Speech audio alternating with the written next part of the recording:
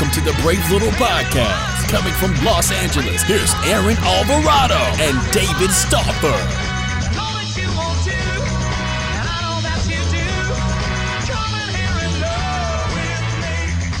Welcome to the Brave Little Podcast, part 2 of our Once Upon a Time in North Hollywood pod. Special, spectacular. Yeah, awesome. is North Hollywood better than regular Hollywood? It is the best Hollywood. What's the best Hollywood? West Hollywood, North Hollywood, or Bollywood? What's the? Well, there's also East Hollywood. There's East Hollywood. There certainly is. Is it nice? It is actually pretty nice. Yeah, okay. West Hollywood. West and South. There's this South Hollywood. There's no South Hollywood. There is no South Hollywood. That's there's a branding opportunity East, for West, whatever's south North. of Hollywood. Yeah, and so all three of the East, West, and North are better than the original. Going to see the movie last night, we had the misfortune of driving through Hollywood after the movie commenced. I thought it was a delight. Not exactly like the 60s. Yeah. No, but I imagine it's what it would be like driving through Bollywood if that was a real place. Just traffic everywhere. No one following the rules of the road. 11 o'clock at night, still bumper to bumper. Bumper to bumper. Lights didn't matter. And People terrible cutting you decisions off. being made. That's the thing. It's like it's not even bumper to bumper. People were driving recklessly. Yeah, every choice that was made that night was bad.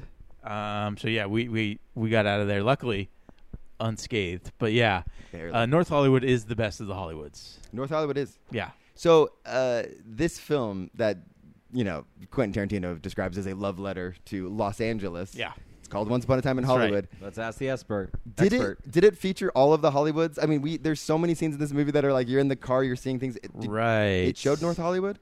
It showed regular Hollywood. I mean, like, did it hit them all? Technically, it does not go into North Hollywood. Ooh. There's a scene in Burbank. There's a scene in Studio City, but they didn't hit North Hollywood, unfortunately. So sorry, Aaron, to your hometown. Yeah. So the movie was a love letter to Hollywood. This podcast is a love letter to North Hollywood. Yeah, give it its due respect. Aaron, we talk a lot on the pod about like the movies that are love letters to cities. I talk about Lady Bird and what it means to me as someone from Sacramento, all that stuff. And we did a whole pod on top LA films. Like there are films that feel truly LA. Right. I'm curious just for you, what was it like when in the category of LA movies? Is this like one of the greats? Is it like, did it channel it in the way that the great LA movies do, or is it a little bit of a different beast? So the hard part is it's set in Hollywood, or it's set in LA that I don't know. It's set in the 1969 LA version of LA. Wait, what year were you born? I wasn't born in 1969, Okay. unfortunately. Yeah. Yeah, so it's a little before my time. Not much, but yeah. So what it does feature is a history that I'm aware of as being someone that was raised in the LA area, the greater LA area. And from what I understand, and from some of the landmarks that are still around to this day, it's a great representation visually of the city. There's a lot of stuff that he had to recreate to create this world, this fantasy Hollywood, because this movie is, after all, a fairy tale. Once Upon a Time in Hollywood, right? So a lot of stuff had to be recreated. A lot of the places he shot. Like there's this map on the LAist.com website, and they show the actual locations. Wait, the website is called the LA. It's an awful website. LAist, yeah. It's bad branding. LAEST? IST. It's Yeah. Even worse. I know. Yeah. Yeah, it's Like terrible branding. IST is very LA. Aaron frequents the site, sends me links love all the it. time. I just can't open it. Yeah. Malware chance. Yeah. I love it. But yeah, so that's a really cool breakdown. Like it shows you where they actually had to shoot this stuff, because a lot of the icons do not exist anymore. But he tried to stay true to these things that were really there, physically there. And so like I don't know that stuff because I didn't go to those places, but I understand. I've seen the pictures. I've heard the stories. They were there at some point, and so they're a representation of what the city was like, 50 some odd years ago. Well, we spend so much time on the road in this movie, like in cars, just seeing things. Literally, just running errands earlier today, we drove by like a building that was prominently featured in. And what did it say? It was Van. It was Casa Vega, Casa Vega. the Mexican, one of the Mexican restaurants. And what did it say on? It said the Quentin Tarantino margarita. Right. Yeah, Right. yeah. And, just driving back from the movie, like we saw some of the landmarks that were in the movie. Yeah. We itself. were in the movie. Yes. We were in the theater we were in. The New Beverly was in the movie. Yeah. It was a funny nod reference to it, which I was like, "That's where we are. That's our theater." I recognize For those of you that. who haven't seen exterior. the first podcast, Yes. please go back and listen. You can hear our Hear the whole experience. incredible experience at the New Beverly Quentin Tarantino's theater. It is definitely worth it. Nothing short of a magical experience. It's also the non-spoiler pod where we give our reaction. This is, though, the spoiler pod. So if you're listening and you care about spoilers and you haven't seen it, stop listening now because we're going to go into detail about all sorts of scenes, all sorts of the events that happen. We're going to talk about this ending, and so we're about to spoil the whole thing. Before we go into great detail, though, I do want to hear quickly from each one of you how you would rate this movie on a scale, the Rotten Tomatoes scale, 0 to 100. I know. Jeff we scoffs. we hate Rotten Tomatoes, but yeah. Jeff it doesn't. is the standard. I don't want to But pontificate it's not even against Rotten Tomatoes. It's not even Rotten Tomatoes because it's just the on a scale from Where's my 0 to soapbox? 100. So, because we talked on the last episode about where you rank it initially among the other Tarantino films, but just scale from 0 to 100. Well, so if we're going with the Rotten Tomato score, which is not a score of a Oh, boy. regular percentage. Here we go. Well, let's Sorry. pretend like it is. Listen, I'm Here going to we be very go. quick, very quick. Okay, I understand that the Rotten Tomato score is the standard for movies in America right now. So if you see a 90% on Rotten Tomatoes, you think 98%, that's an A. This is an A movie. Yeah. No, it is not an A movie. What it's telling you is 98% said true to it being a pretty good movie. You just described like basically my good grades in high school.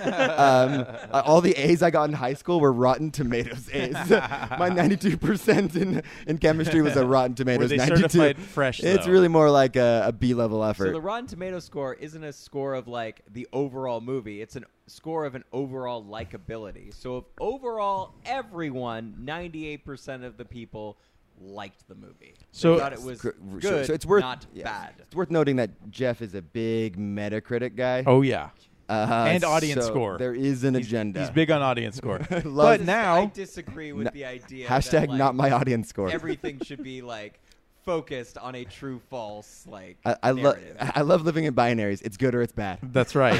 Well, now you have the power to correct that mistake. I'm not swiping left or swiping right. right. It was an incredible movie. It was a tour de force. And Out of 100, it's a we're gonna nail you it's down, man. a You cannot score away. You Nah. have to So give I us a give you score.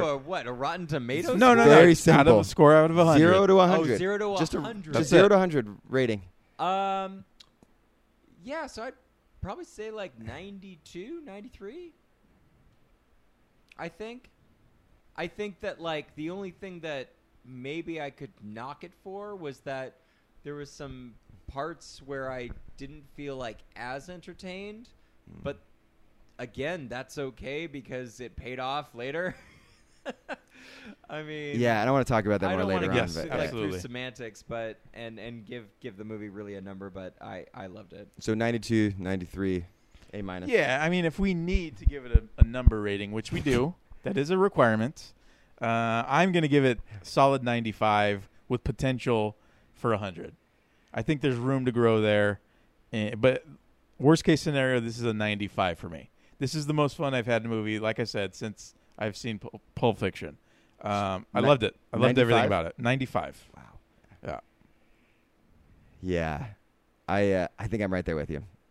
It's not. It's a 95 out of 100. Like it's just like but I'm trying to think of like, okay, why not 99? Like Sure. what could it have done better? And there, it's no film is perfect. We're splitting hairs. And We are it's- splitting hairs, Yeah. but I think we'll talk a little bit later on because I want to get in the more meaty details and the things that we love because it's gonna be really fun to talk about. But I think the approach that he took in this film, which I actually think was part of the genius of it, is that, and unlike any of the films he's made, is how much time he takes to build the world and let you live in it, and it really takes its time.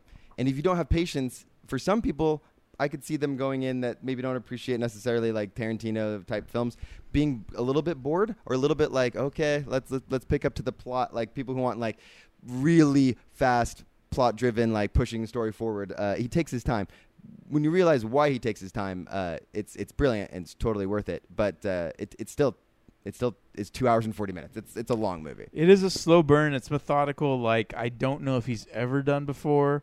I think there's elements of that that kind of really grinded out nature he's shown in other movies. Like I feel like Hateful Eight, it's kind of a grind, and he does grind in this movie as well. But I think the payoff is so much better in this movie than in Hateful Eight that it was totally worth the journey. But if you're someone that needs an instant payoff right away, you might not like this movie because it's a slow burn. Like the first act is a slow burn, and I don't necessarily think it feels like a Tarantino movie right away. Yeah. Which for me, I didn't need it to feel like anything right away. I was just experiencing whatsoever, or just going into the experience to experience it. Not every movie viewer is going to be that open-minded. So if you're looking for immediate payoff, I don't think this is the movie for you. It's more about just living the experience and the journey. And, so 95 for me. All Very right. solid A. So let's jump into this. The movie is about... I'm going to try to do this as a few words as possible. Good luck. I would say the A plot of this film is about an actor named Rick Dalton. This is played by Leonardo DiCaprio, who in his heyday, 1950s, starred in television. A show called Bounty Law is what he's most famous for. But in 1969, there's a shifting of eras that's happening. You see hippies. Obviously, one of the other plots here follows the Manson family and the cult and how and their kind of interactions with our primary leads that we're following. And so you have Rick Dalton, who is finding himself in a position in his career that he's on the out. He is not at the peak of his powers, and he's struggling to come to grips with that, to maintain relevancy as an actor. It's a story about him in that journey, as well as his stuntman best friend, Cliff Booth, who is played by Brad Pitt. And it's such a remarkable pairing that I can't believe these two have never been in a movie before. Is that true? Yeah. Wow. Yeah. That's incredible. I know. They feel like best friends. Don't they? That's how good I feel like I feel like they've known each other for years, and this is like the second or third movie they've done with each other. That was the kind of chemistry it felt like I was seeing. Totally. It's incredible. And so the Brad Pitt's character, Cliff Booth, is technically a stuntman, but really he's just like on the payroll. Yes, stuntman is his primary job, but he's just there to kind of be a gopher for Leonardo DiCaprio's character. They're friends, but he's just there to give him whatever he needs, drive him around because his license is suspended, watch his house, fix things. Like it's just they're pals, and a lot of this movie revolves around that relationship, which is really interesting to me. And then I would say B or C, I don't know. The B plot involves Sharon Tate, which is interesting because who's played by Margot Robbie. beautifully Yes, by Margot wonderfully by Margot Robbie, because Tarantino made a very specific choice about the way he wanted to portray Sharon Tate, which this is the dangerous area. And we're here we have our own. Big fans of Sharon Tate here. Tate heads, just like we're Tarantino heads. But anyway, the bad press when this movie was announced about just being made, like Tarantino was going to be telling the story about the Manson murders. Of course, that's all anyone wanted to talk about. He's going to have no class. It'll be totally distasteful. He's going to show the murder of Sharon Tate, and how dare he? But I mean, like, to be fair, when that news comes out that he's doing those, you're kind of led to believe that, like, oh, gratuitous violence, this kind of thing happened in L.A. Like, obviously, there's a pairing to be had. I don't think it's an unfair connection. You're totally right. This is a man who's built a career on this gratuitous violence, pulpy, shocking type of... well, I mean, look what he did to the great world leader Adolf Hitler. So... I mean, it was gratuitous in nature how he had his characters murder the once great leader. but the fact that he did that in Inglourious Bastards, I will say, that's really is the one thing in the back of my mind... Yeah. But to your point, Jeff, I think that's fair for people to be like, Tarantino's doing this. Tarantino's also known to not play by anyone's rules. He just does what he wants. Right. And so it's fair to be but like, because he's that so much of a wild card, everyone goes, what is he going to do? Not necessarily like he's going to do something bad, which he could Well, do. no, people. But I some think people thought everybody that. was, what is he going to do? Yeah. Because it could go any direction that he chooses. And he now has the ability to go any direction with that content. And this is a man who killed Hitler. That's right. This is a man, and I was thinking he's killed Hitler. He can do anything. He reveled all in it, too. possibilities are on the Yeah. table. Yep. I remember thinking like, Sharon Tate could survive this film. Mm-hmm. Like I didn't think that's what was going to happen, but like I remember thinking like anything could happen. Right. This is true. And the thing is, like, you bring up, it's okay to just have these questions about his motivations or how he's going to handle it. And I think it is okay to ask those questions. The problem is he has so many detractors in the press that they make these bad faith assumptions. Yep. I think it's one thing to question how he's going to handle something. It's another thing to assume that he's going to handle it poorly. Yeah. Which there are, as we saw, his interactions with the press have not been great. Yeah. Yeah. There's a lot of people out there that don't like him. Yep. And maybe with good reason. That's fine if you don't like He's him. an Whatever. unapologetic filmmaker. He's not. I mean, Exactly. because he doesn't want to play by. He his is a rules. guy that can be abrasive. Yeah. He has a singular vision, and he also has a big mouth. Yeah. And that'll get him in trouble, and it has gotten him in trouble before. So I can understand why you would have questions about how he's going to handle a sensitive subject like the most gruesome murder in the history of Hollywood. But And did you talk about whether or not he was given permission from the family? So he did come out and say, because there was a fair amount of negative press, he did come out and make it clear. And he did it in a very Tarantino way where he's like, I'm not giving away any plot points. I'm not even going to suggest what I'm planning to do with that character in that arc. But he came out saying that he had the blessing of, I believe it's Sharon Tate's sister is like the closest, but that he had showed them that part of the script or at the very least he explained what he planned on doing with the character, et cetera, and that they were 100% approved. And that's really, I mean, if anyone's concerned about that, that should alleviate that concern. Like, okay, if the family's in, that's the most important if the people. family says okay, I'm going to say, as a disinterested third party, it's okay. So knowing that that's kind of a cloud, not necessarily like a cloud over the coverage of the film, but it's in everyone's minds. Everyone's waiting to see what's going to happen here. I think what he did was not just subverted my expectations.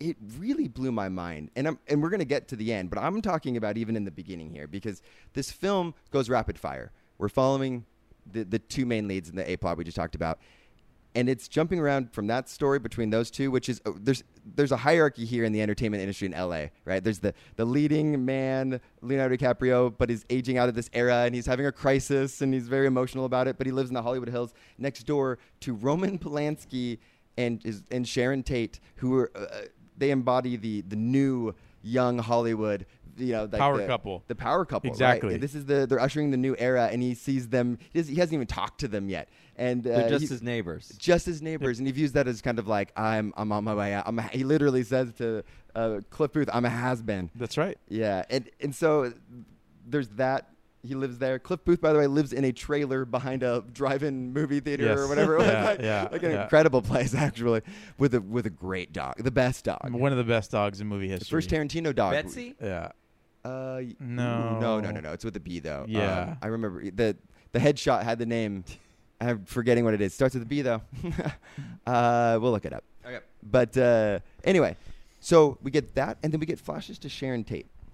What's immediately clear in the footage of Sharon Tate is that the footage, it's filmed differently. Everything about it is actually different because the character of Sharon Tate, played again marvelously by Margot Robbie, is she in every scene she is radiant, beaming, full of life and happiness. She's either dancing or making someone happy. Constantly listening to music, Yeah. just in her element. She is just at the pinnacle of enjoyment of her life. She is a burgeoning movie star. She's not quite there yet, but she has a movie that's basically going to push her into it.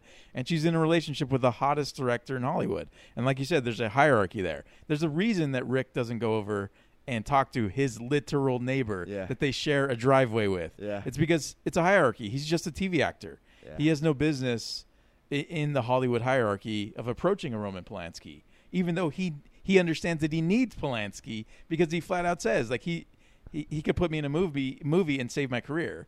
So yeah, and it's interesting because you have Tate on the uprise, like basically moving to LA with her superstar husband and enjoying the lifestyle. Like they go to the Playboy Mansion for a party. It is that prototypical swinging 60s lifestyle, the carefree, on top of the world, enjoying love is love. Exactly. Yeah. Loves being in love, loves life, has everything to live for. And it's just the ideal nature of what you think a movie superstar would be. There's even a shot of her sleeping, and it's like I wouldn't say uncomfortably long, but it's like weirdly placed. But it's lit in a way where it's like angelic. It's almost like this celestial lighting. Right. But it just shows her, she's sleeping, she's smiling. Right. And it was done in such a way where, regardless of what was going to end, like how the movie was going to end and what was going to happen to her character, it was clear that Tarantino really wanted to show her living. Like, yes. In a way that was like, for someone that is primarily known about her death, he wanted to provide something that would get people to think about the way she lived, right? Who she was, and so she's the light, and Rick is the darkness. So that's how they counterbalance each other. Yeah, and so that dynamic is super fascinating, considering you're picking someone that is only known. They have a legacy. People know they know her for one reason, and using her to counterbalance that in that way is like really interesting. Part of what's interesting there is that Margot Robbie, the acting, I guess it could be easily construed to seem like it's a one-note performance, or that it's a kind of like very like, because she's so happy, aloof, and kind of like, and I could see someone misinterpreting that in all the wrong ways. I don't think that's at all what he was trying, what Margot Robbie was doing in her performance, or what Tarantino was trying to convey in the script. I think he wanted to make it clear how radiant she was, how energy. Like we see her in so many different party scenes. Like I think there's a Playboy Mansion scene that just kind of tracks her as she walks in, and people are just enjoying themselves and having fun. And everywhere she goes, people are smiling. They're happy to see her. Yeah. But, no, you nailed it. You were talking about how she's known for her death, but Yes. this movie was all about her life. Yes. And like the positiveness that she brought to, not just like when she like was at a party, but when she was sleeping, when she was with her friends, When she was in the movie, watching her yeah, own movie. that whole scene. Action. We get a lot of she was footage. loving it. Yeah. It keeps Loving cutting it. back. Like we jump to back to Rick Dalton and Cliff Booth, and then it would go back to her, and she is in a movie theater showing one of her recently released films with Dean Martin. Which fascinating choice they chose to keep the original footage rather than dubbing her in. I Which can't you tell you. spoke to that. I David. love that so much. So Yeah. many of these things where you have these actors portraying real life characters, and they show the footage or whatever, and they superimpose the actor instead of the real life person, and They go full Anakin. I actually hate it. Yeah, it's the Return of the Jedi. It's putting Hayden Christensen as a ghost. But Sorry. I'm triggered. there. I'm sorry. so triggered right now. I might need to sit the Let me rest ring of this you out. back. Cut his okay. mic. Cut his mic. Okay, you Sun, guys, shut it. you Sun's take it coming from here. down, big guy. You take it from here. I'm gonna need a minute. But like Margot Robbie looks similar-ish enough to Sharon Tate. Like doesn't look really all like exactly like her, but it doesn't matter. Nope. They show the footage, and it's Sharon Tate in the movie, which I love, and then they show Margot Robbie reacting. I was like, I love that they're doing this. I make the connections the same person. They don't have to actually be superimposed, but Tarantino spends a lot of time showing her looking around as they're laughing at her. She's the klutz, as she calls it, the character that's kind of falling over, and it's a lot of physical comedy and slapstick. And as people are laughing, and she's looking around, and She's enjoying it's a it. sweet moment. Yeah. And it's made all the more interesting having just listened to that podcast and an interview with Tarantino where he talks about loving. Like he loves doing that with his films, to go and just to watch the audience to get their reaction, and that means a lot to him. And in a lot of ways, watching that, it's like this is something of a surrogate for Tarantino. Right. Like, it's about Sharon Tate, but this is also personal. Like Tarantino knows how important this is to an artist to see people appreciating their art. Well, I think it was a nice way to show that she was a person. Yeah. That she wasn't just a death. That she Yeah. wasn't just a number. She wasn't just in the house. Right. That she was an actress who loved what she did. Yeah. And she wasn't like the person that she portrayed on the screen. She wasn't the klutz. She was the actress portraying a klutz to entertain people, and she loved doing it. She went to the theater, and Quentin didn't do her any favors. He didn't pretend that she was some big star that she wasn't. The movie people at the theater didn't know who she was. Didn't know who she was. And they had seen her before. Yeah. Yeah. They had seen her before, and they still didn't know. And Yeah. they're like, actually, maybe you should take a photo next to the poster so that people know who you are. Yeah, and also the way that she brought that up speaks to her sweetness. Yeah. Of She was course. more than Because that, yeah. she didn't have an ego about it. Yeah. She said, No. What if I'm in the movie? Can I get in for free?" Essentially. Yeah. It's like, yeah, I guess I'm in this. So can I get in? Can I watch it? And Yeah. it wasn't some, like, hot girl getting in with, like, a guy. It was, like, it was a movie person to movie person thing. Yeah. Which, I mean, God, inside baseball, we were... Oh, yeah. While we're talking Sharon Tate, maybe we just finish the arc. Yeah. I don't think we have to go through we'll go back to the other parts of the movie, but this movie ends. Well, I'll back up a little bit. Those scenes of her being radiant, and it's just so fascinating the way he did that.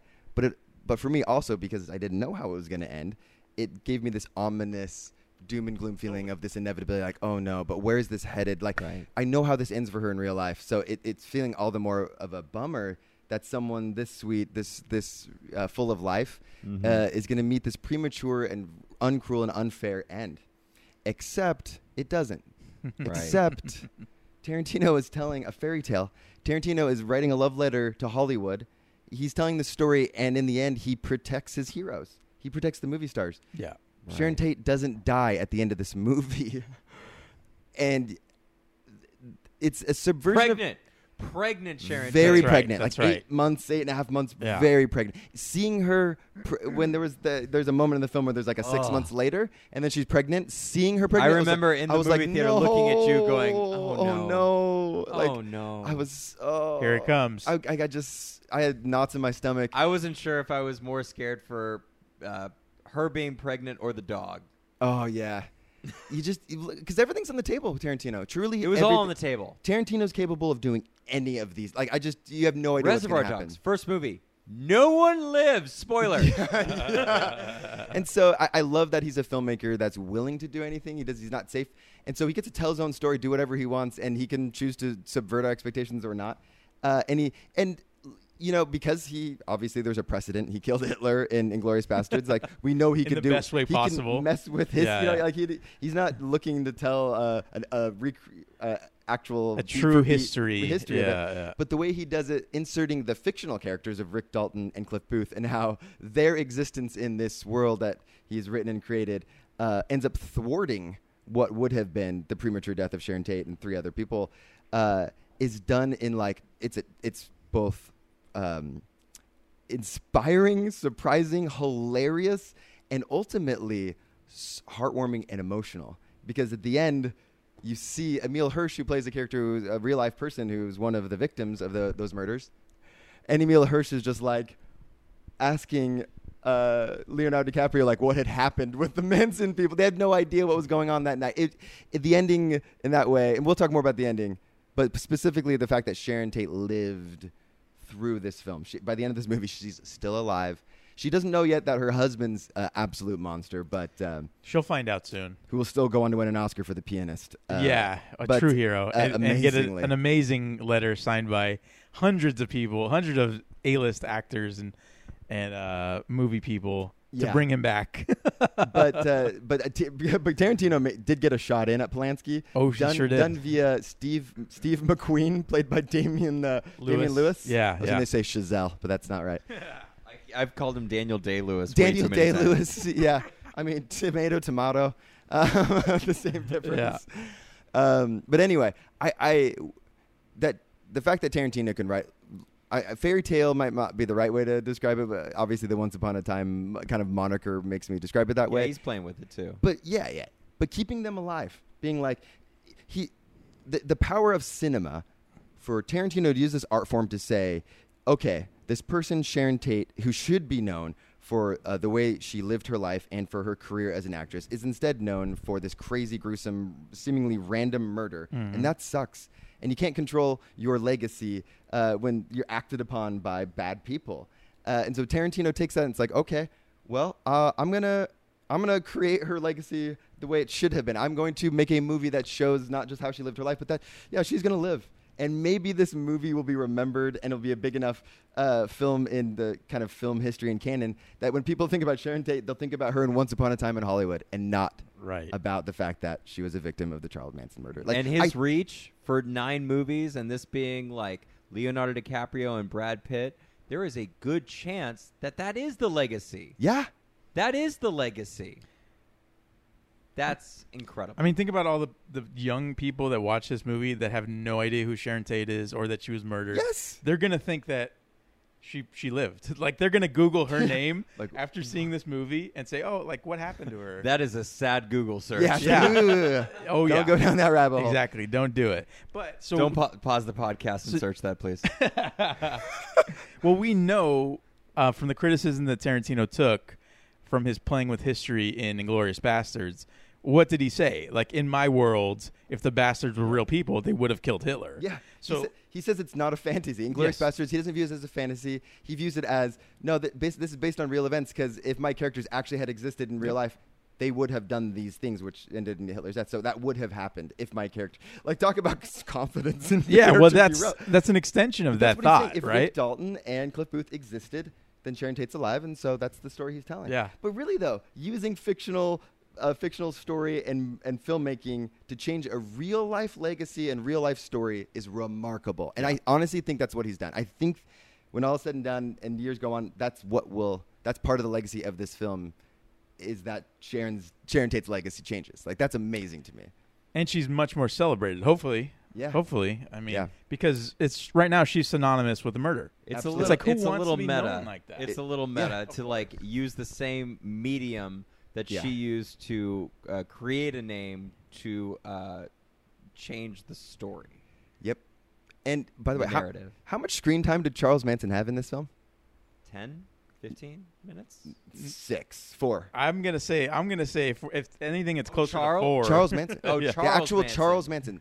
The mythology of this crazy serial killer.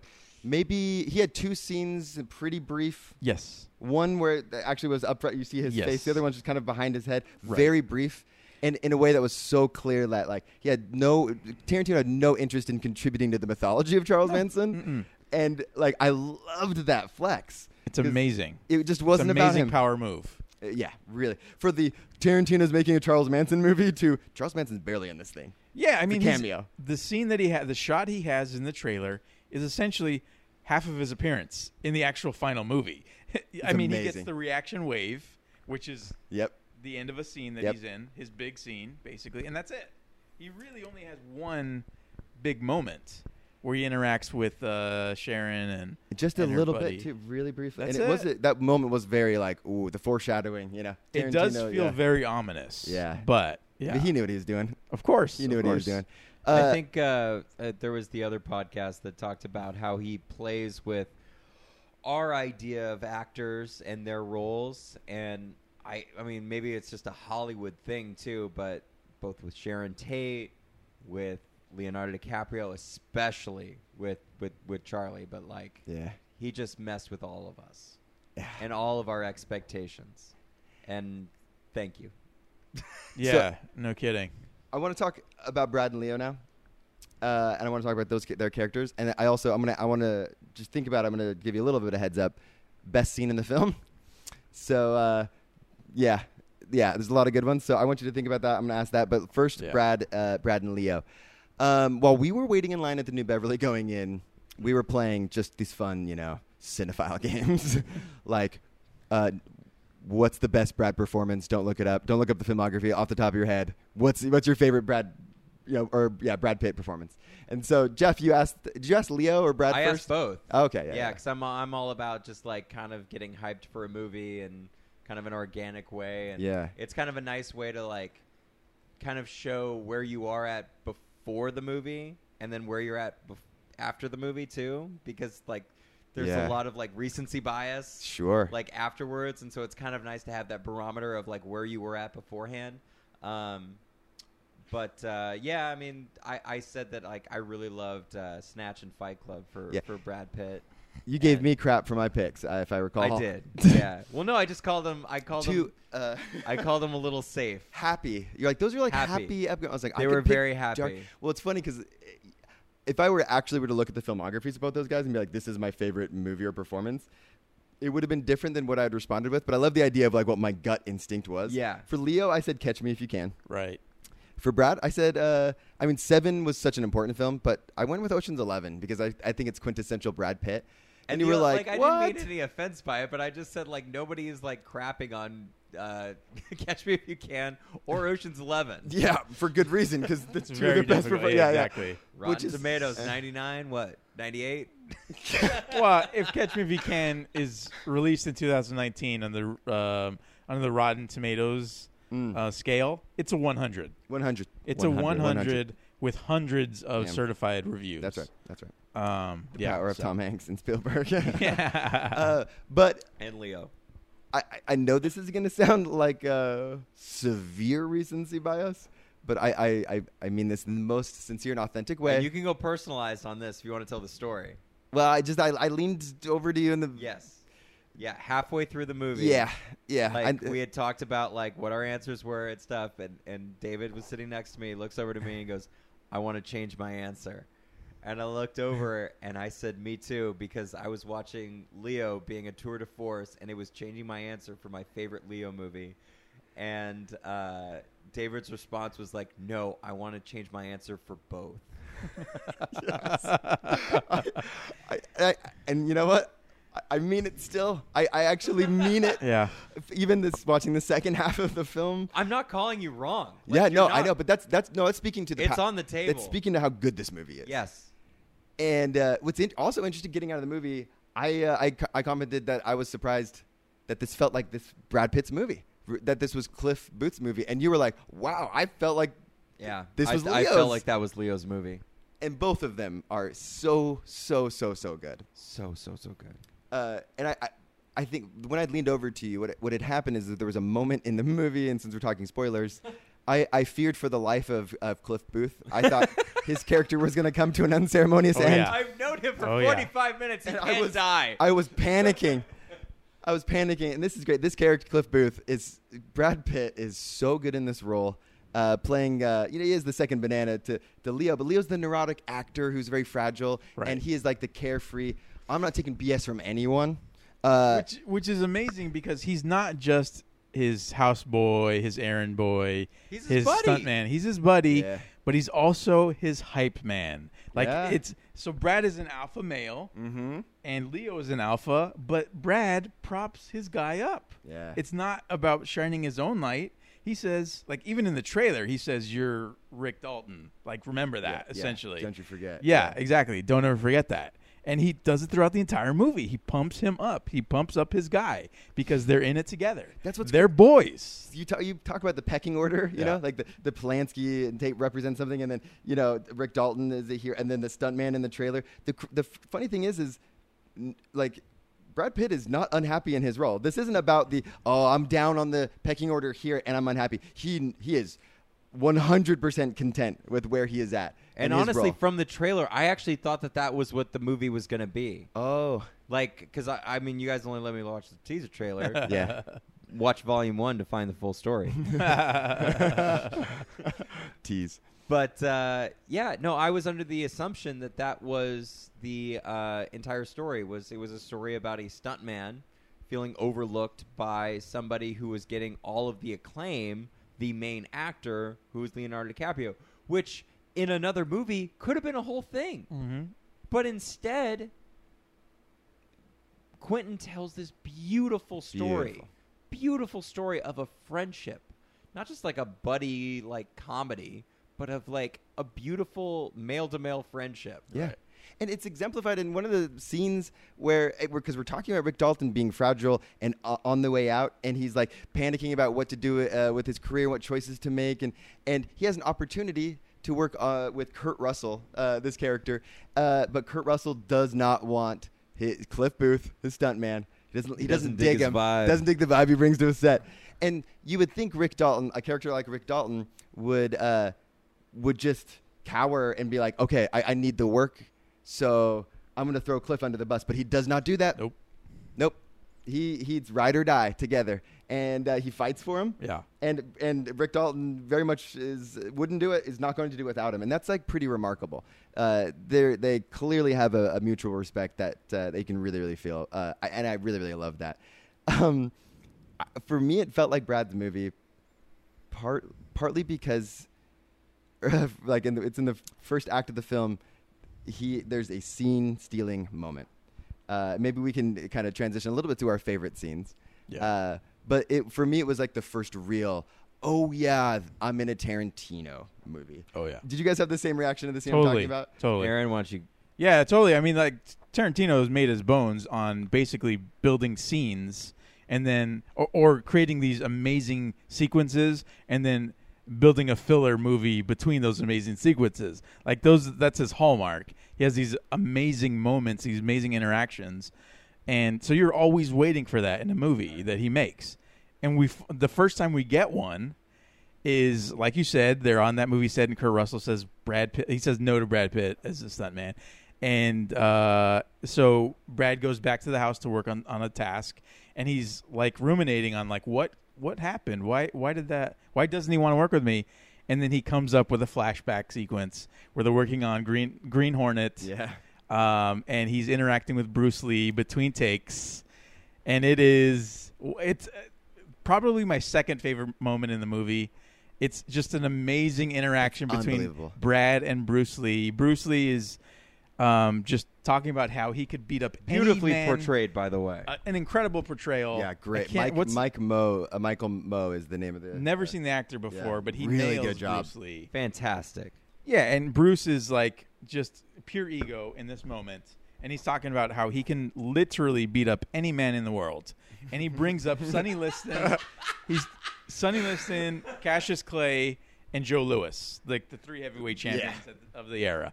And he says, I can beat up any man. Cassius Clay also, like, a really cool flex for the time. Right. Yeah. Though I think he was going by Muhammad Ali by that point. 60. But I don't know the exact dates. Feels like but Tarantino would have got that right, and I would be wrong. Yeah, because in the early 60s, I thought, is when the anyway, it doesn't really matter. Yeah. But he literally says, I would cripple him in a fight. He sure does.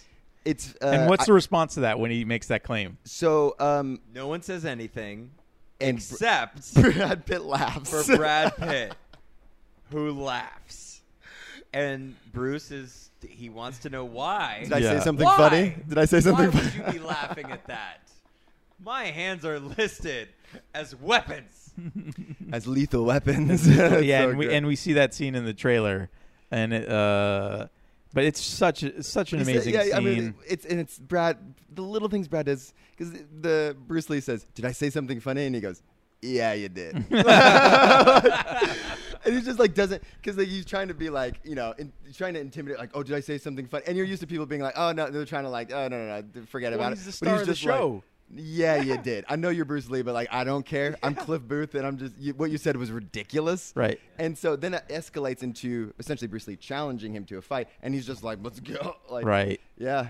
He's like, "I think that's a great idea," and it's a scene that is like, basically throws Bruce Lee against the car. Yeah. Against the entire side of it, which. Of course, is the car of Kurt Russell's wife, which goes back to why Kurt Russell doesn't want him on any of the movie sets. Right. And then it goes right back to a shirtless Brad on the roof fixing Rick Dalton's antenna, being like, "Well, the line killed especially in the theater. What was it? Fair enough. Fair enough? Or fair does enough. It sound about right? Or is it fair enough? Yeah, fair enough. Fair enough. And it's like this, because he went from contemplative, like, why doesn't he like me? And then he remembers it, and then he's like, oh, yeah, fair enough. That's a good reason. Fair enough. So there's another reason that Kurt Russell's wife doesn't like Cliff. What was that? Just rumors. It's hearsay is all. Yeah, we get that quick insert shot of, it's a line that's, Kurt says that he murdered his wife, and got away with it. And he got away with it, exactly. And Rick says, "No, that's just a rumor. You don't believe rumors, do you?" And he says, "Yeah, I do." Yeah, I do. But then they show the scene that leads up to whether or not it may or may not have happened, and it doesn't show him murdering his wife. And I want to take a quick poll around the room. Did he kill his wife? Did he kill? his Yes, wife. he did. Well, Yeah. Here, I'll I help would you say guys out. It's heavily because they said intimated. he killed his wife and got away with it. Yeah. That means he killed his wife and he got away with it. Probably. Yeah. So this is what's interesting. But like, what's funny about this is that scene played for laughs, and it is funny, but it's also a very Tarantino like. This is gonna rub a lot of people the wrong way. I'm gonna do it because this is a character you're supposed to like. What I'm suggesting he may have done is like a pretty bad thing, but it's funny, and I think it's funny, and I think it fits in here, and he puts it in there. And that's a very like Tarantino, like, oh yeah, people are gonna give you crap about this like type of choice, Right. But yeah, Again, I can't wait for the rewatch because I want to see what the circumstance was for him to hold that harpoon. I just love that he didn't show whether or not it happened. Yeah, He they cuts don't the show- scene, Well, so you, what was nice was there like the water was bouncy. Yes. Like it was so bouncy, and he was holding it, and it was aimed at her. That you're like, yeah, this looks it bad. could have been an accident. Yeah. I'm on team. They hit a pretty big wake, and she went overboard, and he tried. Despite his best it hit efforts, a pretty big wave Right. of you are being really annoying.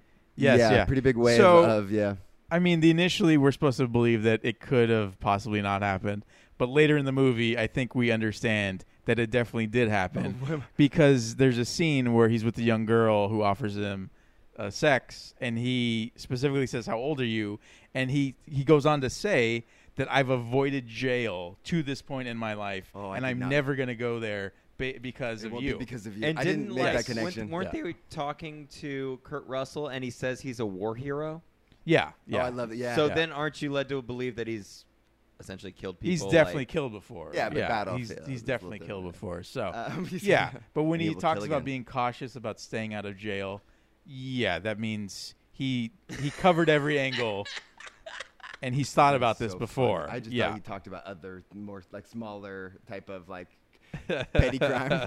Didn't realize murder. That makes a lot more sense. Yeah, That's funny. yeah. I still think I'm still team #innocent. But well, that's a testament to what a great character this is. I Written really by like this character. Yeah, like I said, when I The guy murdered his wife, and he might be all of our favorites. Yes. That's talk Yeah. about Tarantino writing.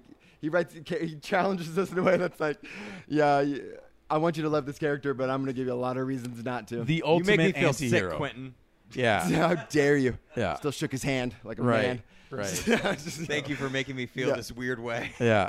So, so that's that scene with Bruce Lee though is the scene stealing moment. I would say if you're taking one, like you don't even need context really. You could just that's a YouTube clip that's going to be shared so much. There's going to be gifs. There's going to be memes. It's such a moment. I'm curious, what other scenes for you? What would you say your very favorite scene is? And if that's too hard, just like whatever's top of mind.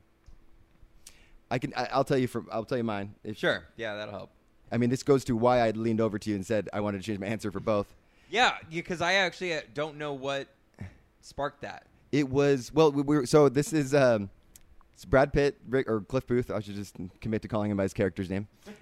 Picks up the hitchhiker, and she takes her to the Spawn's Ranch. Is that what it's called? Yeah, Spawn's Ranch, movie ranch or whatever. Which he used to shoot at. So he mentions that he had some history there. 8 years ago, he had shot some films there. He's With familiar George. with where, TV. he's like, I know Yeah. where it is, and he goes in and he pulls in and I love any time in the movie that you see the Manson family, cult members or whatever. The music changes a little bit. The frame goes a little more diagonal in this, which is like really makes kind of a creepy, culty vibe. And he pulls up and he basically sees all these hippies. And throughout this movie, hippies are just the punching bag of like basically the representative of the new era of people, like the future, but also it's a kind of a gag the way they talk about them and just the derision towards them. But he pulls up and sees all of them, and immediately he's got the skeptical look of like, okay, this is. And then we come to find out he knows the guy who owns that land, a guy named George. And George probably would never in a million years allow a crowd of hippies to stay for free on his big property. Yeah. As you can imagine, like big. Well, people George in his is position would. 85 plus years old. Yes, we don't. And these hippies are teenage girls. Right. Yeah. And the so boyfriends. he doesn't just drop her off and go. He meets a couple of people that you can see the Manson people kind of getting nervous about. Keep your eye on this guy. Hopefully he just turns around and leaves. And then he starts asking questions, and suspense is building. And I'm starting to get my heart is pounding because he starts asking questions about George, and he does it in the sly way that's like, I know, is George still around?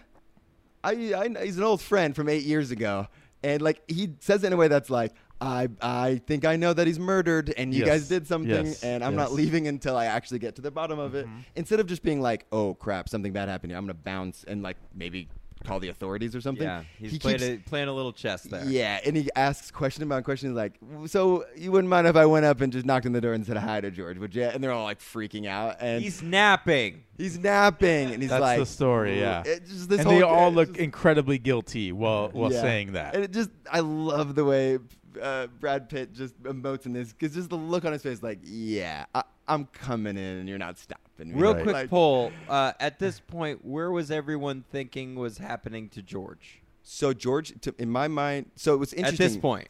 So it's a good question, because at that moment I realized Bruce Stern, who's built in this movie, we have not seen him at this point. And George, at that point, I gathered he was old.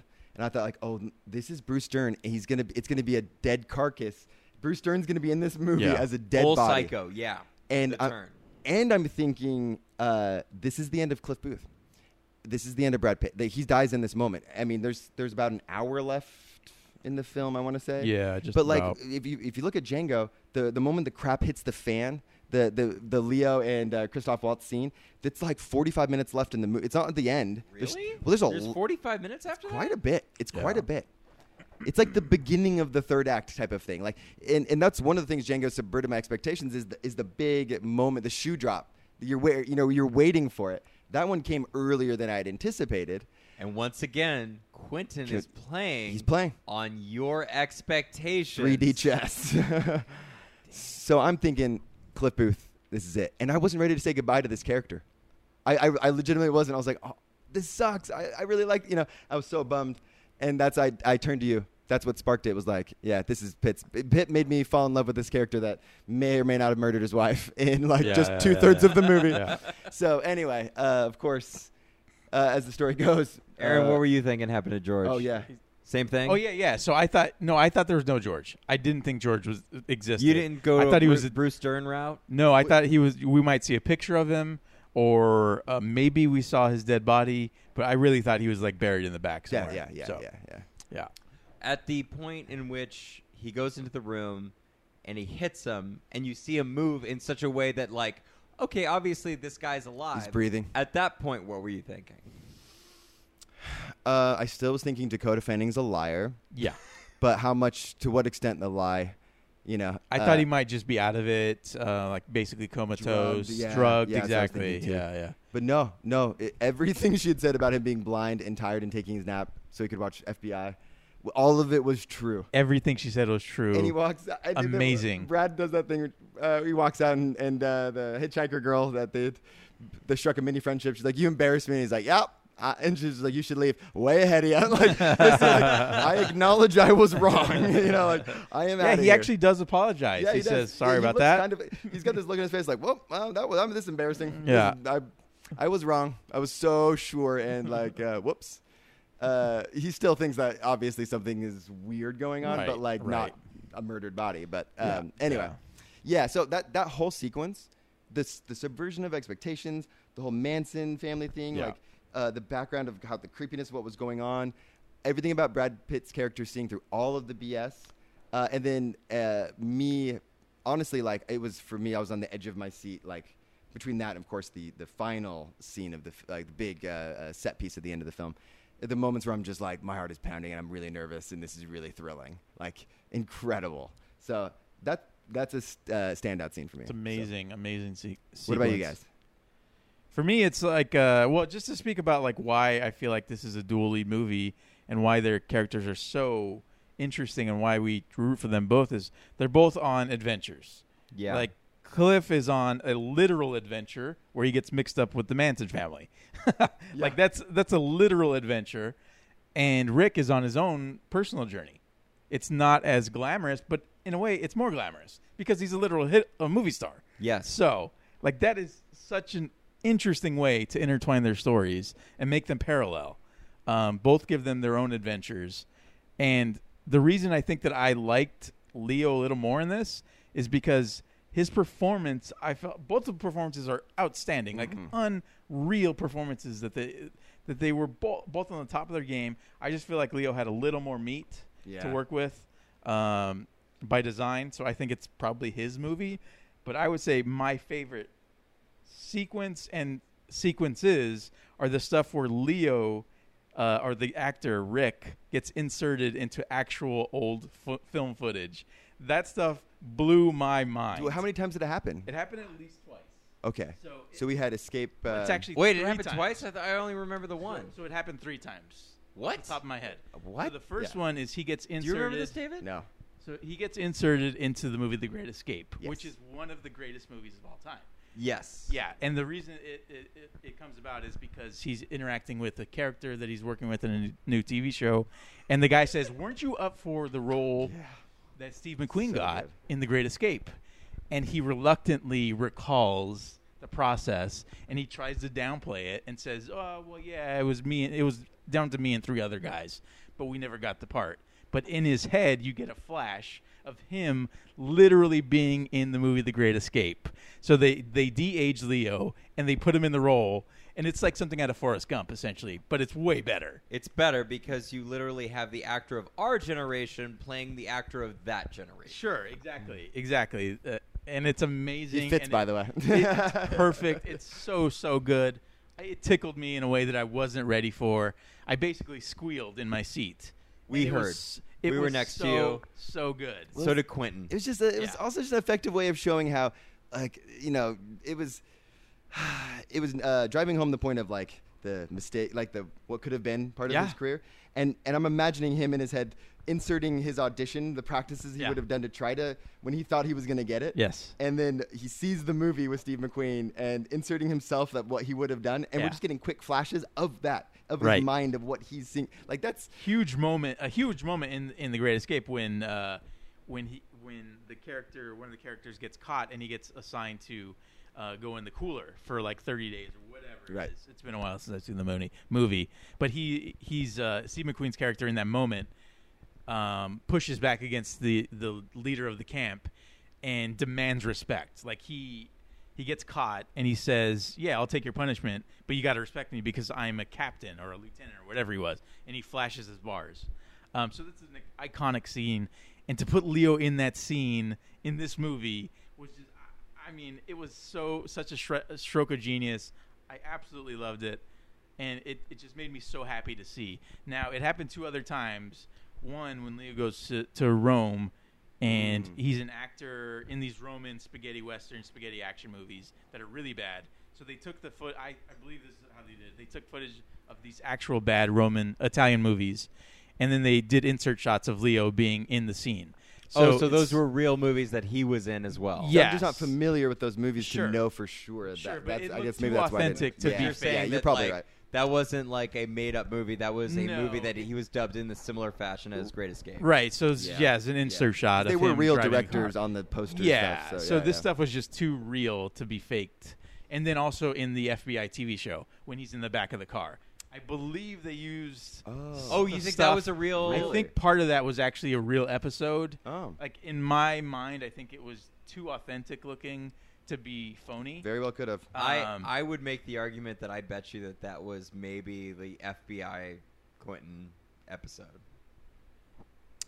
It's possible. It's possible that they shot a full episode for that. But I think it was too grainy it's looking. On the table, at least. It would also be like Quentin to do just this deep pull of like, this is his favorite episode from years ago. No one's going to know it but him. Right. And he superimposes Leo, and it's for him. Right. And so that's a great scene for me because Cliff and Rick are watching that scene together, and they're also commentating it, like while it's happening. Those are like 3 of my favorite scenes in the entire movie, and I feel like they're connected together because it's Rick acting. That's great. And just to quickly piggyback on that, one of the things that I loved about the Great Escape thing is that, I mean, we can all kind of dream of like, oh, I wonder what Leo would have done playing this role. Yep. But unfortunately, that's not what we got. We got what would happen if Rick played that role. Sure. Yeah. And that's almost more of a testament to how good Leo is, that we didn't see what Leo would do. We saw what Rick would do playing this part. Right. And that's so layered in such a way that it's Inception level stuff. Oh like my it's gosh. a dream within a dream stuff. Yeah. And so like I again, like, not to personalize this even more, but Aaron, we could all hear you, and I know how much that movie means to you, and I know how much Leo means to you.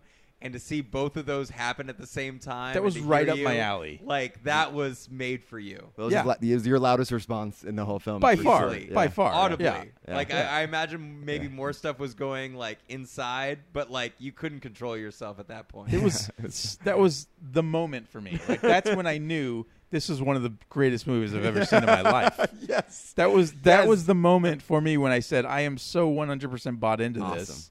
Yeah. I love what's happening on the screen right now. Everything.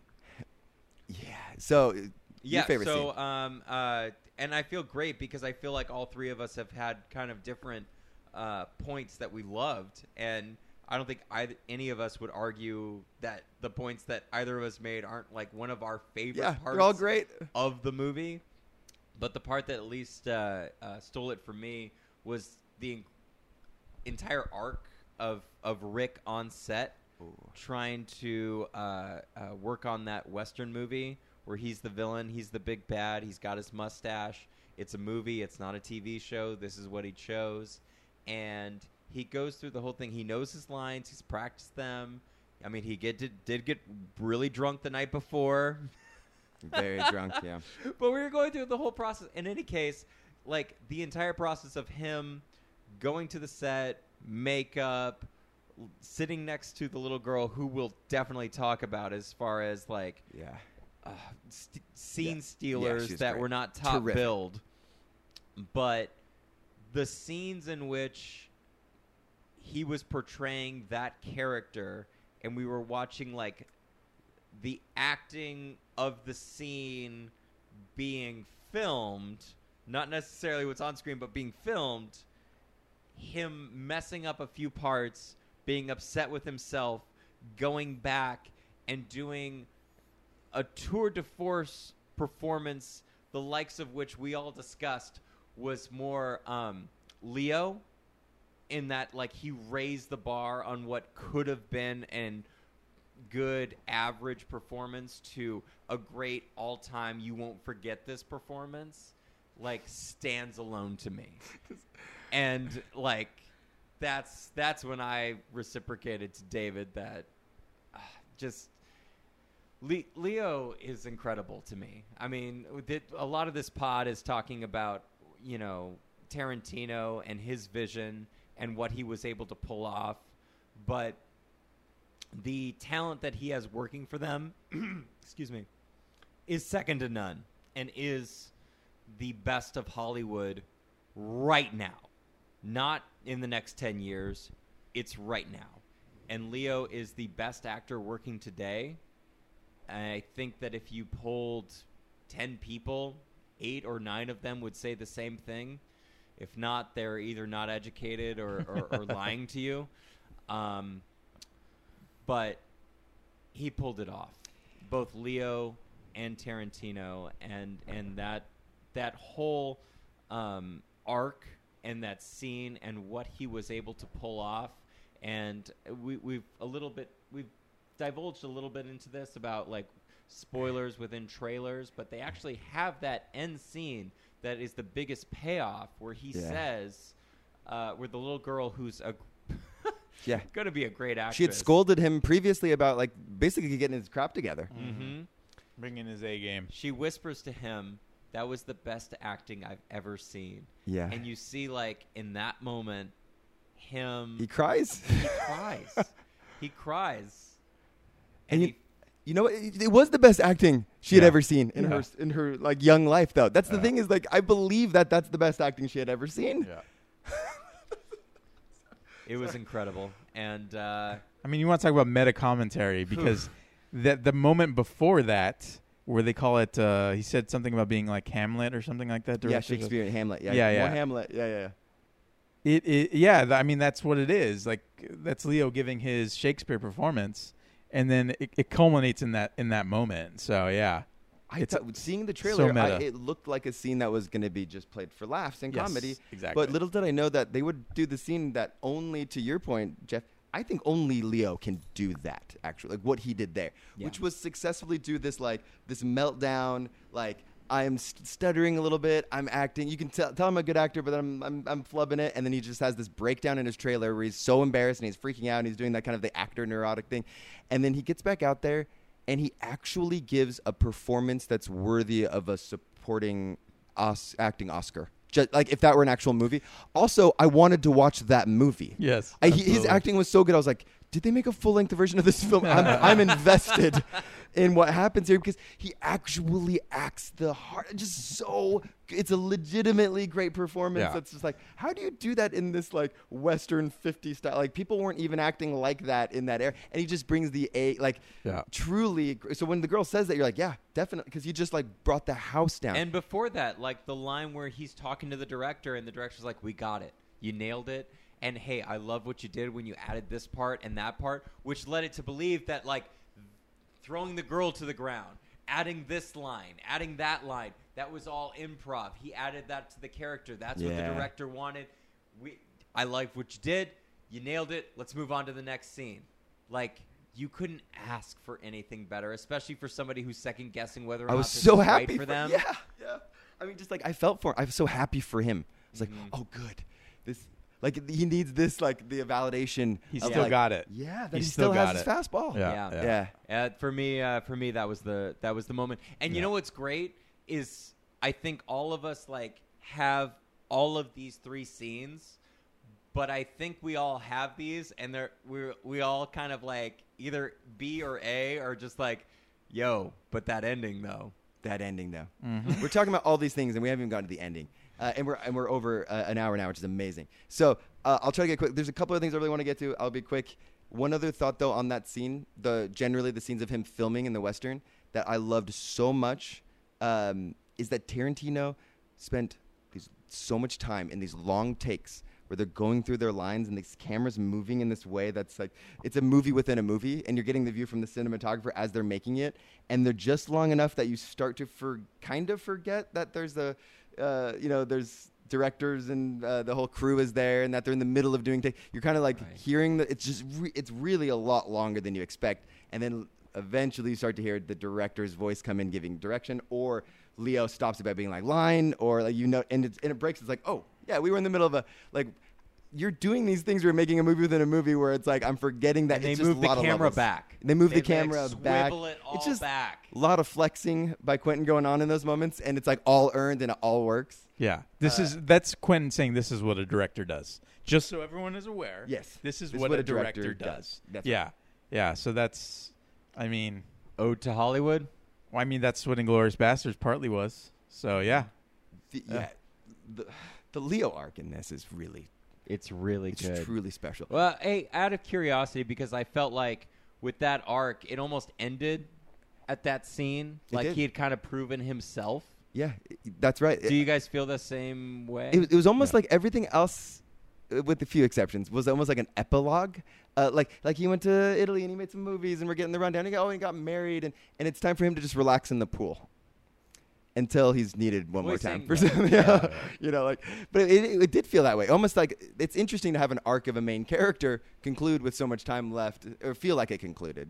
Maybe you could make an argument that it didn't actually conclude at that point, but like it felt like that was. I think we can agree it definitely concluded at the end of the movie, but like sure. Oh yes, in terms of like his arc of like it didn't fully complete. Yeah, but it more or less did complete about 2/3 into the movie. Yeah, it was all gravy, I guess, from there is what it was. Oh, yeah. I am really intensely curious, though, to hear from you guys about the we've talked a lot about Brad and Leo and Margot, but there's such a cast of characters in this movie. Famous people, less famous people, all doing such exceptional work. These are such specifically casted people by Quentin. I mean, you referenced the little girl in the Western. There's so many performances going on here. Yeah. Who was your MVP of the role players in this film? Like, who really shined with limited screen time? Yeah, for me, it's Pacino.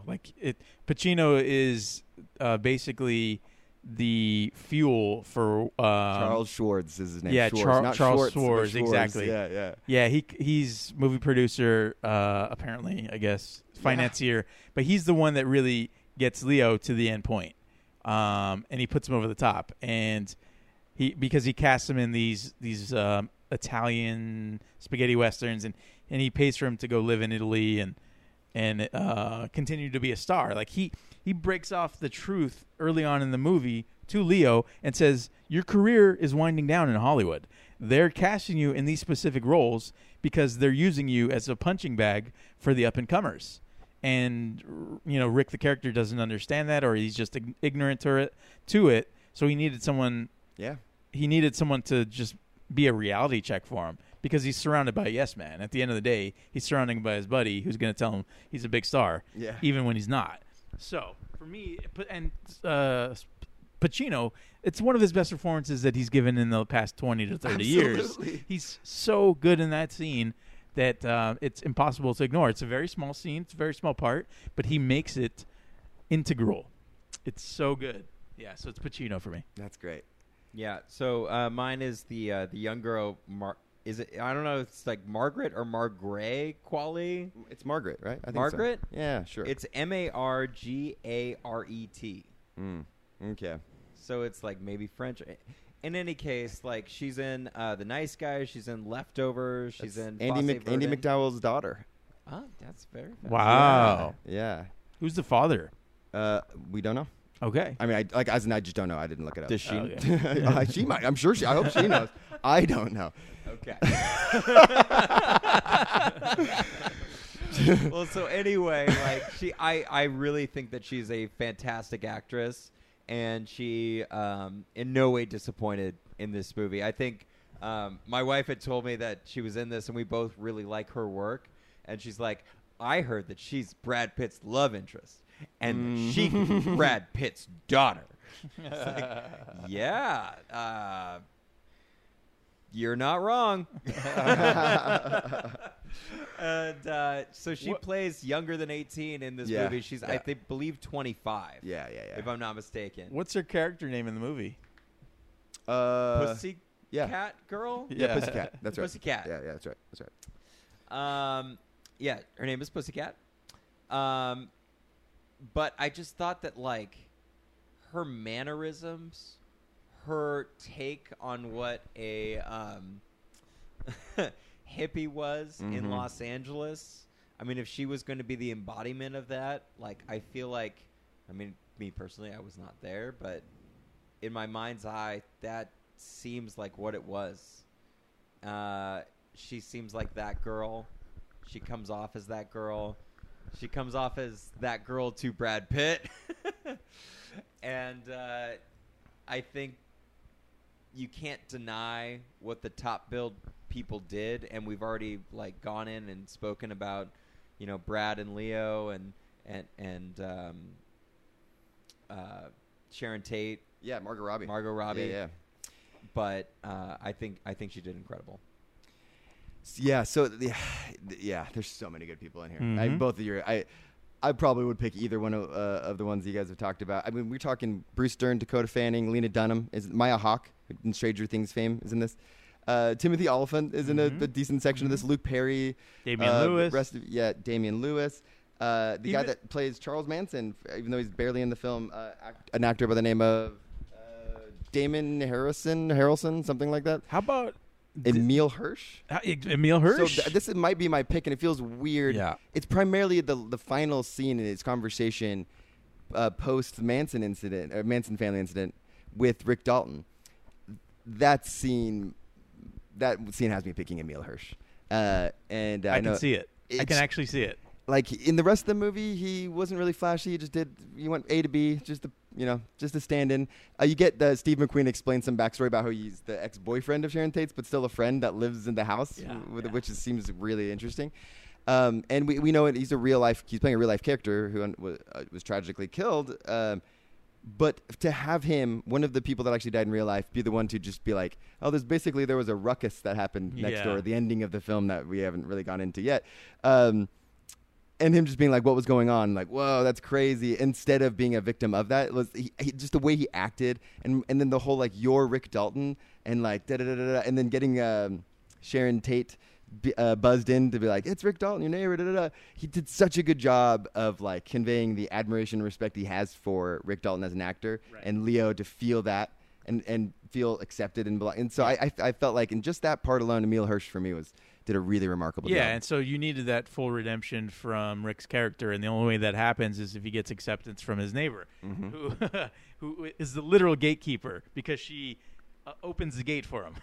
Yeah, like that's one of those things, right? So yeah, it's a great part. He does a great job. All right, we're at hour 15 mark. Should we wrap up by talking about the ending? Yeah, I mean, put a button on it. Yeah. Anything else you want to talk about? No, I think we hit most of it. I think the ending is good. Let's do that. I thought that was your evaluation. Okay. I was like, he's done. Sign off. I think the ending, certainly a take. The ending is good. And thanks for tuning in. That's what you were saying. You were saying we should talk about the ending. That is good. I also think I loved it. A man, good. a few words. Both. Loved it. Bye. Did you guys think at any point leading up to it that, like, did you expect the subversion? Did you have any idea? Like, did you think it was going to go down? Like, what were your thoughts? Yeah, I mean, I obviously to get to that point, I had a feeling that everything was going to be okay for our heroes. I had a feeling at that point. Going in, really? Well, to the way they interacted, first of all, the way that they were setting everything up, I thought they were going to be okay. I thought that in a Quentin Tarantino movie, you thought everybody was going to be okay. Yeah. So the way that they were setting it up, the way that they turned Rick Rick into... Have you seen Hateful Eight? Yeah. You're getting solved, buddy. Some people do get out of alive in like Samuel L. Jackson in Pulp Fiction. So I thought they were going to be fine. So after the Italian stuff and Rick coming home with his new wife, I thought they were going to be fine. So and I wanted to see how it was going to play out. And I knew that it was going to be violent. I knew that it was going to be loud, and I knew a lot of people were going to die. And I assumed it was going to be the Manson people, especially once we saw their getaway car go. I think that for me was a sign. Like their getaway car. That was the moment that they were done. It was over. Yeah. I thought, like, there's no way they're going to get out of this okay. They have no exit plan. And the way that it is executed is both hilarious. Mm-hmm. It's over the top. Mm-hmm. It's funny. It's disgusting. It's gross. Yeah. And it's very cathartic. It's very satisfying the way that it all plays out. So yeah, the ending is perfect for this movie. And it was the perfect amount too, because like there's usually a lot more of this in Tarantino fare. Yeah, it felt a little bit like giving the people what they want, but doing it in a way that it was like earned and part of the story, and like it actually makes sense. Like it's not just some cheap trick that's like, okay, you're here to see like this insane, crazy violence. You're waiting to, for just insanity to ensue, like in Django or the ending of it in Inglourious Bastards, or for the wheels to come off. And things do get crazy. It gets out of control. Nuts. But like I don't want to say restrained because it is out of control. Yeah. But it's just the right amount of out of control. It's like we have an acid-dipped cigarette. We have a character that's tripping. We have a dog that is the best dog. Yeah. We have a Mexican standoff where one of the guys doesn't have a gun. Doesn't have a gun. He has fingers. Yeah. So he has a finger And then gun. he asks them if they're real, if this is real. Yeah. I mean, it's both hilarious and shocking and crazy. And then when you think that it has peaked in its shocking craziness, one of them falls into the pool where Rick Dalton, unbeknownst to him with his over-the-ear headphones, the early Bose model, I guess. the noise canceling. Yeah. And he's like, what is this? And she's got the gun and she's misfiring because she's like bloodied in her face. And so he jumps about the pool, what seemingly looks like just to run away and get into the house, except he goes into the guest house and brings out what was a callback to a reference very beginning of the movie that I wasn't expecting a revisit on. He brings out the flamethrower from one of the films that he had made. Actual flamethrower. Yeah, and just burns her to a crisp. He has no idea what happened inside, who this person is, what's going on, and his instinct is to jump out and just torch her. So early in the movie, we see him in that scene killing the Nazis, and he has a. And what's the line? He has a catchphrase. Love and it. it's just. Got to watch the like, trailer more. I mean, did anybody? we always talk about like Tarantino and how he's the best writer, but it's like stuff like this, which is like Fast and the Furious type of stuff. But it's so good in the, where it's coming from. Yeah. It's what is did the anyone order fried sauerkraut? And then he lays waste to and the just Nazis absolutely with the flamethrower. toasts them. While laughing. Right, Yeah. exactly. Yeah. And so he brings that line back at the very end So crazy. to lay waste to one of the Manson family. And then him characters just explaining is to Emil Hirsch, who was just kind of asking, like, oh, what was going on next door? Like, I see there's an ambulance, kind of like, oh, there was some sort of incident. And him just nonchalant explaining, like, yeah, there's some hippies. And are they okay? He's like, the hippies aren't.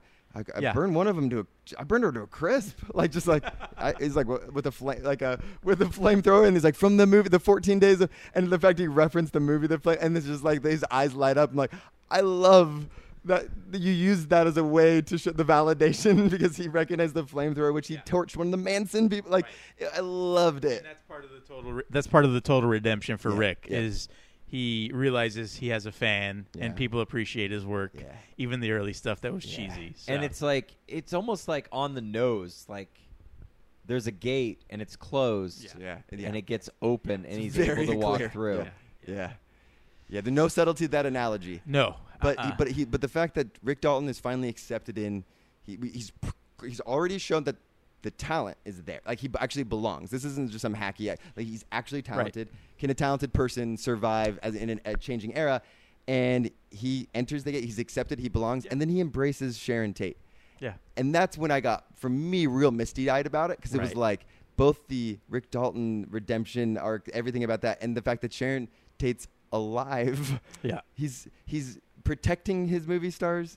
He's saving his movie stars. The redemption, everything about that moment and the culmination of that she got to be the person to symbolize that acceptance of Rick to the kind of the new the new era, the new kind of, that part of the stars was awesome because she was alive to do it. Like, that's what's amazing is that. And even the crane shot that brought him from the gate over to the front of the house kind of was like on the other side. Yeah. Which we all weren't allowed to go over until that point. Yeah. And also, I mean, we need to talk about the redemption of Cliff's character because, yes, he may have taken life earlier in the movie. His wife. Well, no, allegedly. I don't think. I mean, he certainly did. I don't think so. It's an accident. He got off. With his actions that night, he saved 2 lives. He saved the life of Rick and his new wife. Yep. And through his direct action. Yeah. So and the action of his and amazing dog. dog. The dog did a lot of heavy lifting there. But it was his protector, his friend. Yes. Like, ultimately, like, he protected his friend and his friend's new wife. Yeah. And he did it while tripping. He sure did. He sure did. It was, and I love how he even mentions, I may have a limp, but I'm gonna be okay. Like, I'll probably have a limp for the rest of my life, but like, I'm good. He tells Rick to not even bother to go to the come, hospital. You have your wife. Like, come tomorrow. Yeah. Like, it's everything about that was incredible. And then the curtain, the movie finishes, written and directed by Quentin Tarantino, and I'm sitting there thinking, like, okay, so Tarantino's not done. Like, Tarantino could still make the best movie that Tarantino's ever made if it's not this. Like, he's capable of doing it. He still has his fastball.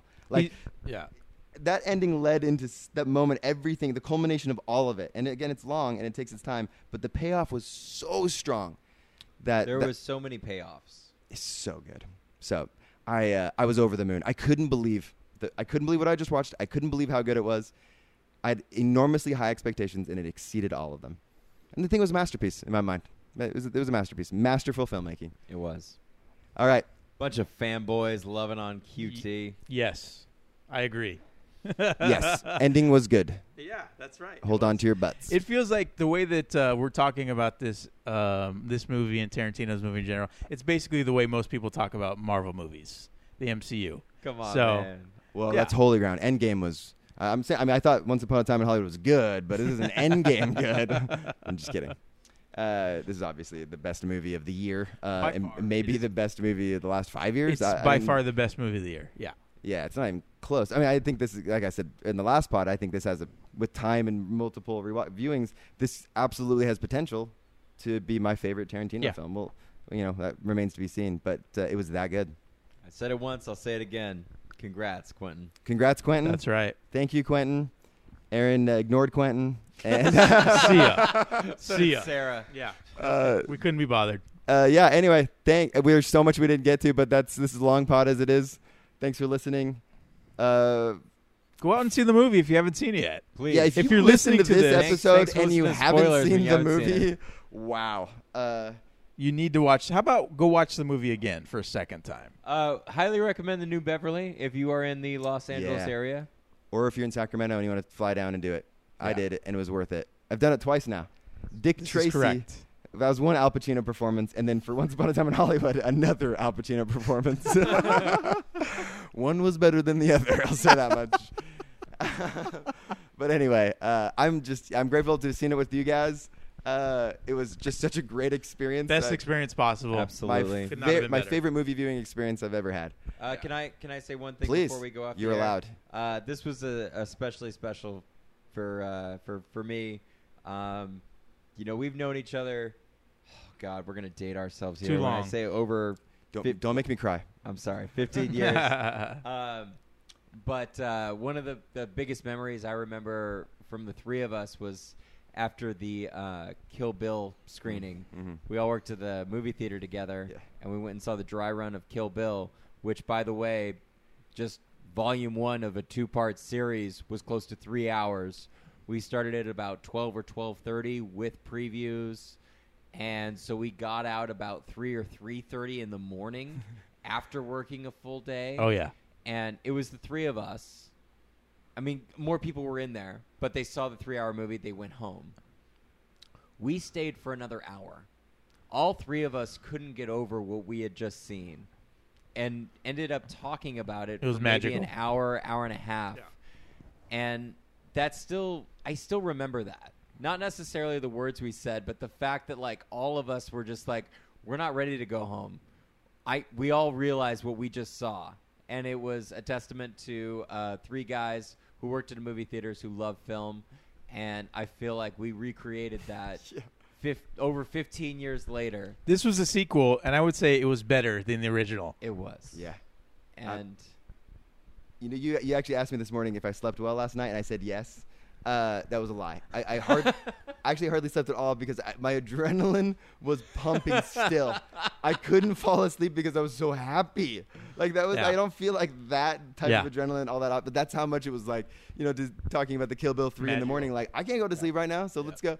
Yeah. And so, it really absolutely was. It was echoes of that night. Whoever's listening to this, maybe you listened to Volume 1. You've at least gotten to this point in Volume 2. God I want you to know that, we saw the movie at the 7:30 show yesterday.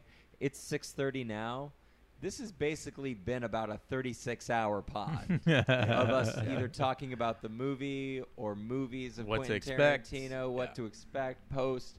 And we may go see it again tonight. I am up for it. 100%. Absolutely. I wanted to see it immediately after watching it, even though 2 hours and 40 minutes. Quentin said no. Yeah, we didn't have tickets to the midnight show. Thank you guys for letting me be a part of it. Thanks for the last Jeff. 15 years. And, thanks for coming down. Thanks. Thanks for getting the tickets, making it happen. Coming down for David. You guys are awesome. I appreciate it, and I had a blast. Yeah, go see the movie. Thank you for listening to the Brave Little Podcast. Hold on to your butts.